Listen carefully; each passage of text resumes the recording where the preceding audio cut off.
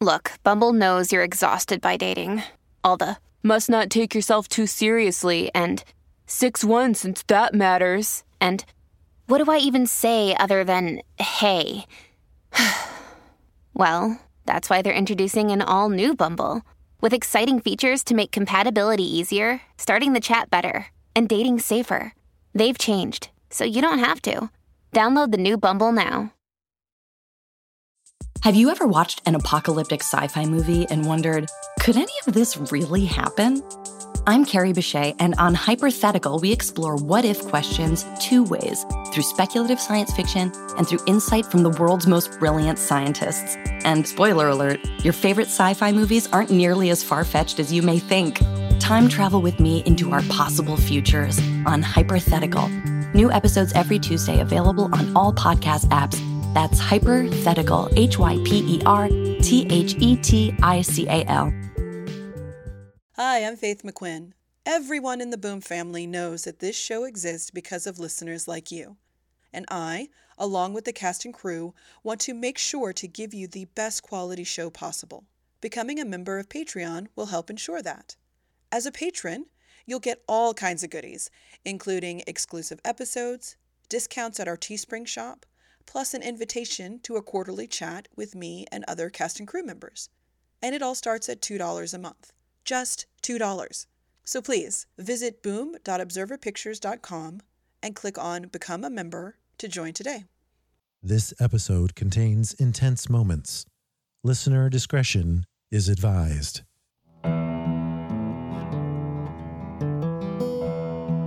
Observer Pictures presents Boom, a serial drama podcast. Written and directed by Faith McQuinn. This is episode 29, Coping Mechanism.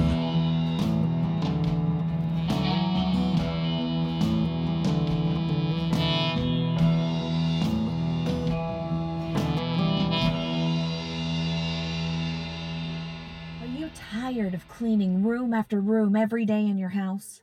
Are spills and dirt and dust overwhelming you? At the end of a long day, you shouldn't be faced with hours of house cleaning. So stop. You need Rovi, the automatic home cleaning assistant.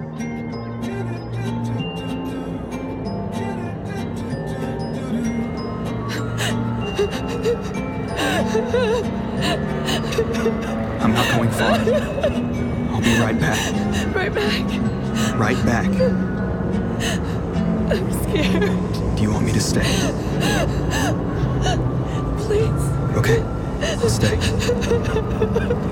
It's gonna be fine. I'll stay.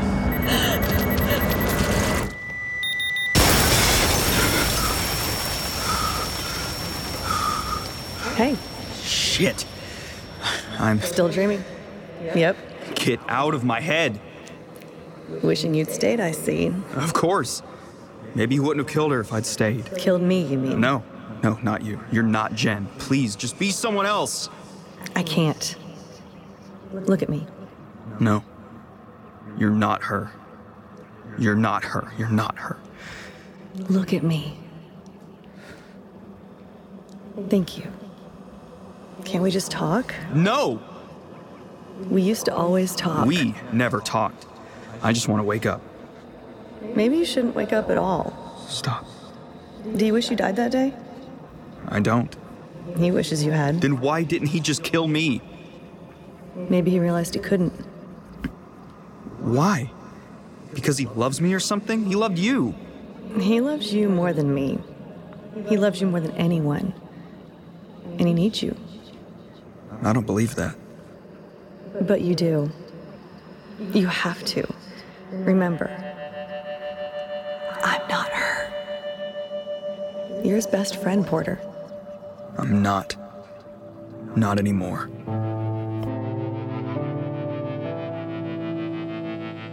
Are you sure?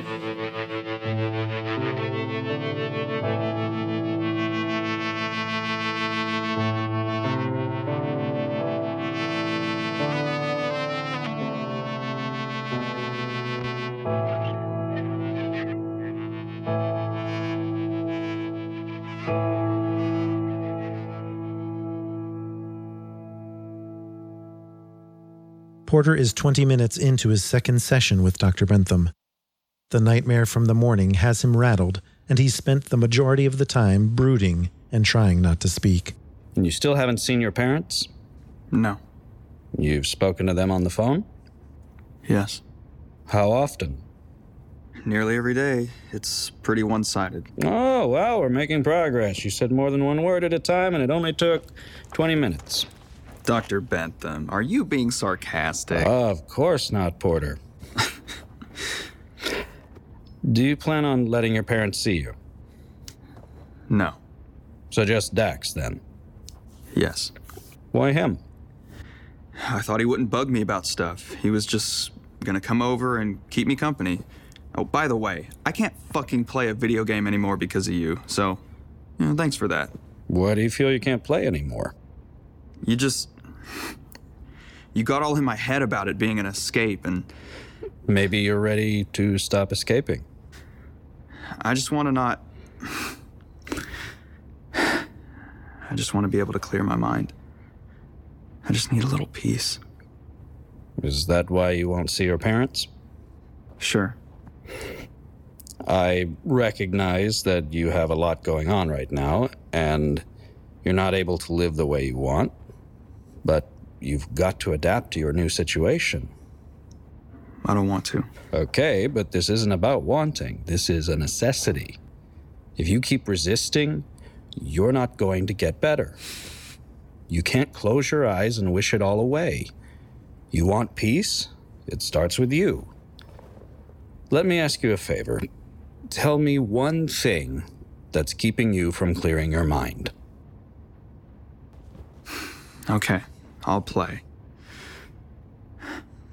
You said Dr. Abbott talked about my nightmares. What did she say? When you first started seeing her, they were severe. You were barely sleeping. Yep. Are you having those nightmares again? Yep. The same as before?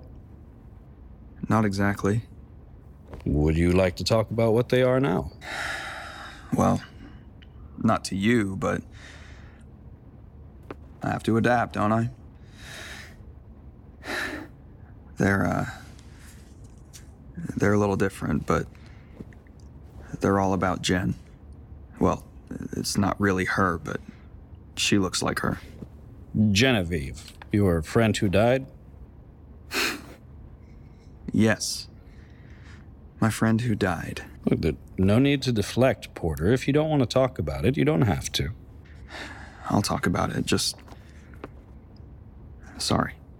Okay. You said it's not Jen in these dreams. Right after she died, right after Genevieve died, Dr. Abbott told me to always use her name. I don't know why, but anyway, right after Genevieve died, I saw her everywhere. I mean, everywhere. She was walking down the street, she was sitting in a coffee shop, and she was riding her bike. And at night, I would dream about her. She'd just be there, covered in blood, and screaming at me that I let her die. I woke up sweaty and crying nearly every night. I got to the point that I didn't want to sleep. I was scared to leave the house because I knew she'd be there. There was this song. This fucking jingle for Rovi. Fuck Rovi. Fuck Rovi.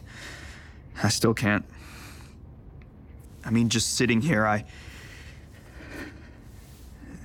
Anyway, when I finally gave in and went to Dr. Abbott, the nightmares changed. They weren't good, but they were less aggressive, less scary, and then eventually they turned into dreams, something I looked forward to. And then all of a sudden, I didn't have them anymore. But they've returned, the nightmares. Oh, yeah. When did they start again? A couple months ago. Did something significant happen a couple of months ago? My engagement party. I'm sure this is in Dr. Abbott's notes. It is. But you want me to talk about it. I do. What if I don't want to talk about it? Then we'll discuss something else. You're not like Dr. Abbott. Different therapists have different techniques. She wasn't always patient with me. Sometimes a firmer hand is necessary. But not for me. Not yet, at least. Is this what you want to talk about, my therapy techniques? No, it's just something I noticed. I'd like you to talk about your engagement party. Myra has a big family, and I was nervous. But it turned out they're all great. The night was fine, and then my friend... Luke gave a toast. He fucked things up. And I made him go home. I got drunk. I saw Jen. It started out fine, like the dreams I used to have. And then it wasn't. Do you think the nightmare started because of the pressure of the engagement party or from what Luke said in his toast? Do you know what Luke said in his toast? Dr. Abbott's notes aren't extremely specific, but it was about Genevieve? Yes. What kind of relationship do you and Luke have? We don't. What kind Look, I'm not talking about him right now. We agreed on the nightmares, and that's what we're doing today. Okay. So back to the nightmares. The one you had that night after the party, is it the same ones you were having before? Not really. Has it changed since then? Are they more intense? No, well, sort of. Let's try this. Explain to me how they are the same, and then we'll discuss how they are different. After the explosion, she was... Okay, she was... Shit, I don't know how to put it into words. When I woke up from those first nightmares, I was scared. Dr. Abbott made me tell myself that I'd done everything I could, and I had to repeat it. You have survivor's guilt. Yes. And the one I had that night, engagement party night, it felt like those. She was... I think the first time it was pity. These new ones, though, Jen... No. No, I don't want to call her that.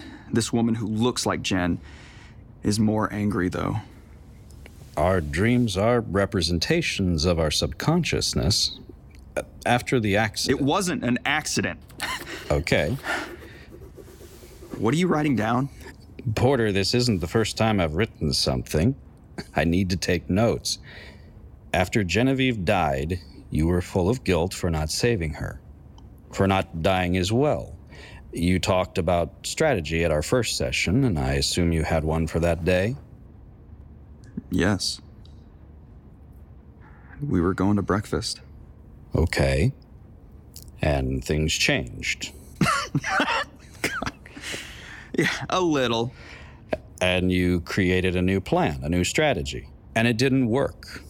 Your subconscious mind told you that you were weak and not good enough, so Dream Genevieve came across as pitying. Do you remember what she said to you? You said you loved me. You walked away. You let him hurt me. Him? Dr. Abbott has that in her notes. Your fixation on the person who hurt her.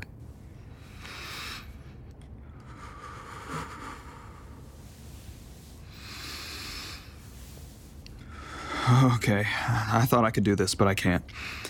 Not right now. Let's talk about something else. Let's talk about Myra.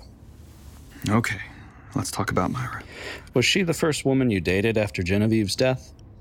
Yes. No other relationships of any sort? No. No one-night stands or... Nothing. How was your love life before Genevieve? I dated a few people. A couple were serious. So you were never one for casual sexual encounters? No. Not really. Do you love Myra? Of course. Do you feel guilty for loving her?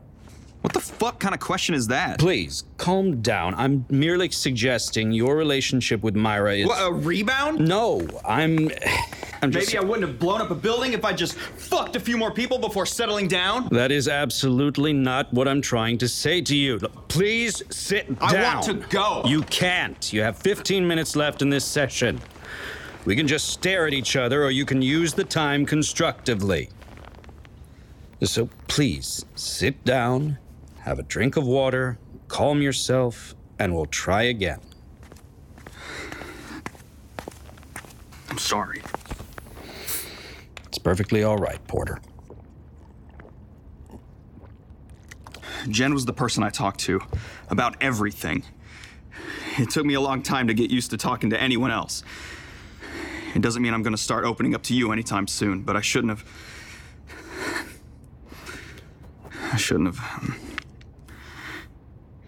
Look, I'm sorry. Don't apologize for your emotions. Luke used to do that. God, for as long as I can remember, he did it. He'd be a real ass, like colossal. But then he'd always come back and apologize. And it wouldn't be fake. He'd mean it. He'd be really sorry.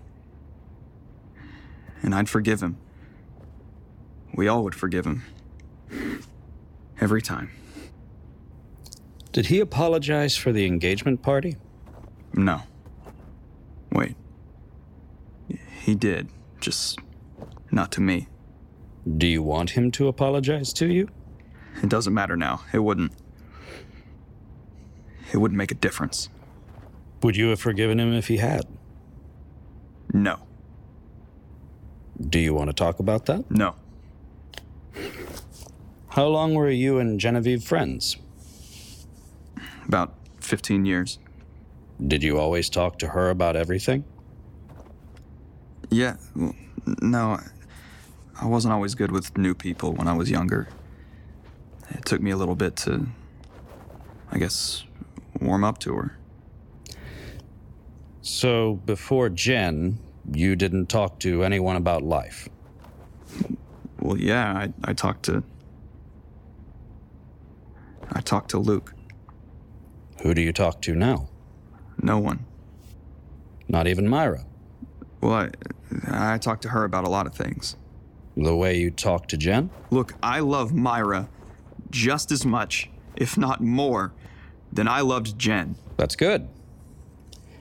But do you talk to Myra the way you talk to Jen? Not exactly. Why is that? I don't want to make the same mistake twice. What was that? I didn't protect Jen,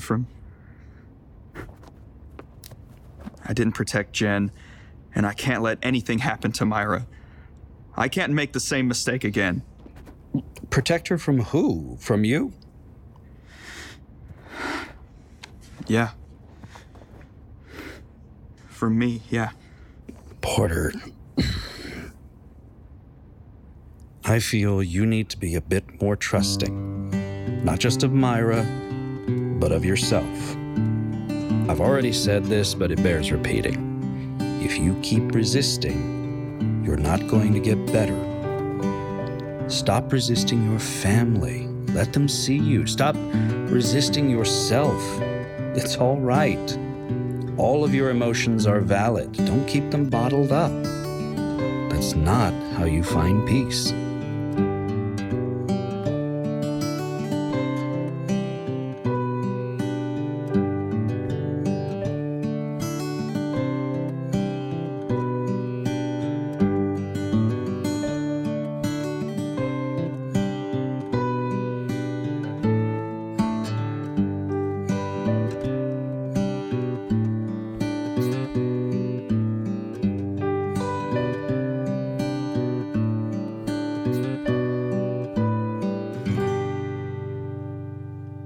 Join us again in 2 weeks for another episode of Boom. This episode featured the voices of Garrett DeLozier as Porter, Brad Oxnam as Dr. Bentham, and me, Michael R., as the narrator. Season 3 was recorded at New Mind Studios in Nashville, Tennessee, and Pod Studio One in Murfreesboro, Tennessee. Production sound, Matthew L. Hankins. Producer, Amanda Lorraine. Sound design and mixing, Joshua Sui. Original music, Brian Irwin. Assistant director, Delilah Ferrer. Production assistant, Van Donnell. Social media guru, Ryan Allen. If you enjoyed this episode, please subscribe and consider giving us a rating and review wherever you listen to podcasts. For more information, where to find us on social media, and ways to donate to the show, please visit boom.observerpictures.com. Thank you for listening, and please share this podcast with a friend.